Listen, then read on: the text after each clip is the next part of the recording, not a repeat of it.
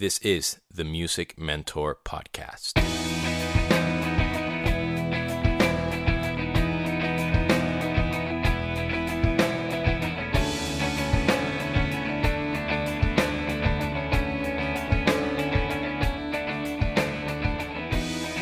What is up, girls and boys, ladies and gentlemen? This is Demian, your host of the Music Mentor Podcast, and welcome to episode number 140.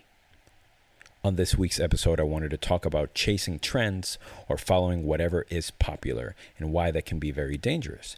But as always, before I get started, I want to give a shout out to the amazing companies that I endorse: Zildjian Cymbals, Vader Drumsticks, LP Percussion, Gibraltar Hardware, Nirvana Handpans, Simpad Accessories, Evans Drumheads, and of course, my dear friends from Ultimate Ears in-ear monitors. These past couple of weeks have been very interesting for me because I have been cleaning out my laptop, a lot of files that I had there, and I have also been physically cleaning my studio, or my lockout, I should say, here in LA, and also the room or the office here in our house where I keep a lot of my music stuff. And it has been a very interesting period because I have seen and come across things that I hadn't come across in years. And I have seen or heard music while I was cleaning out my laptop of artists that I had played with before. And it just made me reminisce a lot on my career so far and the cool experiences I've had. And in that process, I started sort of thinking about, like, oh man, so-and-so had so much potential. Whatever happened to that? Or this person could have done this or that or the other. Or I had a lot of faith in this project, but whatever happened? And some of the answers had to do with things completely out of people's control. Some had to do with talent. Some had to do with perseverance and focus. Some had to do with lack of budget. Some had to do with personal reasons, such as having children or having to move back home, or, unfortunately having to deal with some sort of health issue or mental health issue and a bunch of stuff. And of course, there's the overwhelming positive side of things. But it made me think about, what are some of the common denominators among those people that I had noticed that didn't get to the next level. And I kept sort of going back to one specific thing, which is what I wanted to share with you. The one mistake that I kept seeing and keep seeing over and over, and a lot of people that ask me advice to this day, and I sort of wish I could have given this advice back in the day, but it wasn't my place. I was a hired musician, and it was not my responsibility to do that. But the mistake that I see time and time again is people, singer-songwriters or producers or band leaders or whoever the creative person is, or band, they trying to follow a trend or chase a fad or basically do what a lot of people are doing that is popular at the moment or at that moment. And I'll tell you why I think it's a mistake. It's a mistake because a lot of times that yearning to follow that trend or to be that is a learned behavior, and it's not what they had set out to do musically to begin with in their lives. They just happen to see something that is popular, that makes sense, that strikes a chord culturally or socioeconomically, and they feel like it's easy to jump in that bandwagon and chase that, and they see that sort of the blueprint has already been laid out, and they can just follow what a lot of people are doing. And that might work for somebody that has a lot of money, or they have a budget, or they can instantly hire whoever is producing those super awesome hot tracks, whoever is popular, and they can hire those people that are doing those things. They can hire the writers, they can hire the producers or whatever. That is simple. But for the people that don't have the money, for the people that are doing everything themselves, for the people that are learning to do things on their own, they are at a disadvantage when it comes to chasing those trends. And the reason is, and obviously if you look up problems with chasing trends or what chasing trends mean on Google, they'll all tell you that it's this, that they are just that. They are trends. They finish, they end, they're cyclical, they are short in time. So in other words, what I continuously see happening, and this is a specific issue that I see, is that people spend months and years trying to chase whatever is popular. And then whenever they end up releasing something, because it took them so long to do it, and they stalled for so long trying to get to where so-and-so was, that trend is no longer popular. And I'll never forget an artist that I used to work with, and he had that, what I would call that error in his career, where he was constantly chasing whatever was popular. Whatever the number one song was, he would spend months, trying to, or a song that made a big impact in culturally, he would try to go towards that. If the song was like kind of reggaeton, he would try to do reggaeton. If the song was, like Bon Jovi or something, he would try to do more like singer-songwriter rock stuff with a lead guitar or whatever. But he kept doing it and doing it and doing it and doing it, and nothing ever happened. The EPs, numerous EPs he released, nothing happened. There was just no connection.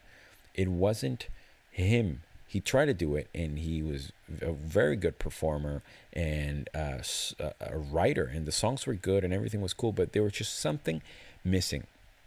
And he took a break for a while because he was so hurt by the music business and how he was never achieving what all these other people achieved. And mind you, he was one of the people in the first example I gave you that he had a lot of money.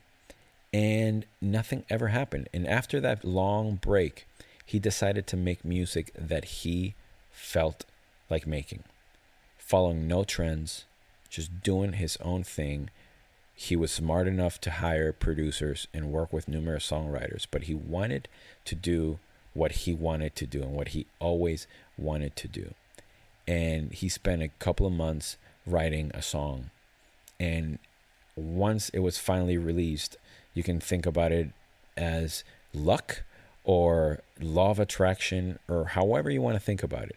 But as soon as he released that song that he believed in, that he had no expectations from, it got picked up by a national, mega, massive household brand. And it showed his music all over the world, on TV, in ads. It was part of their campaign, and he made so much money, and he was the happiest he ever was. And he was able to use that money to tour America based on that money he made from the love of doing his original music. And in my opinion, because he stopped following a trend. And I know it could be very esoteric, and it can have to do with a mindset or the law of attraction, like I said, or luck or God or whatever. But I do believe that there's a reason behind that. And the overall sort of common denominator with his story and the story of people that I feel have made it and that I know that have gone through the next level, even if they were chasing a trend, was that they were honest with what they wanted to do, why they wanted to do it, and how. And I think that's a very important thing that a lot of times gets mixed up. And if you apply it to other musicians, like drummers, and you've heard me speak recently about finding our own thing and gear and stuff like that, it's very common to follow trends. If the drummers are using 3 or 4 snare drums, it's easy to try that.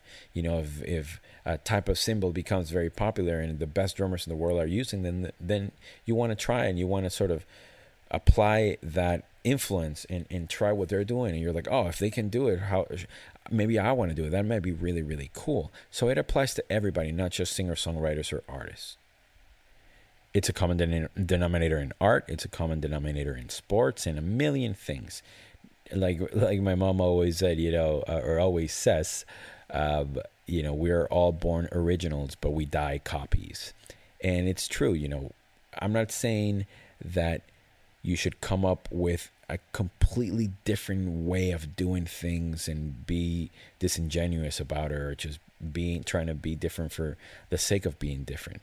What I'm saying is that we should keep an eye and be self-aware and keep an eye on why we're trying to do whatever type of music we're doing. Is it to chase whatever's popular, and why?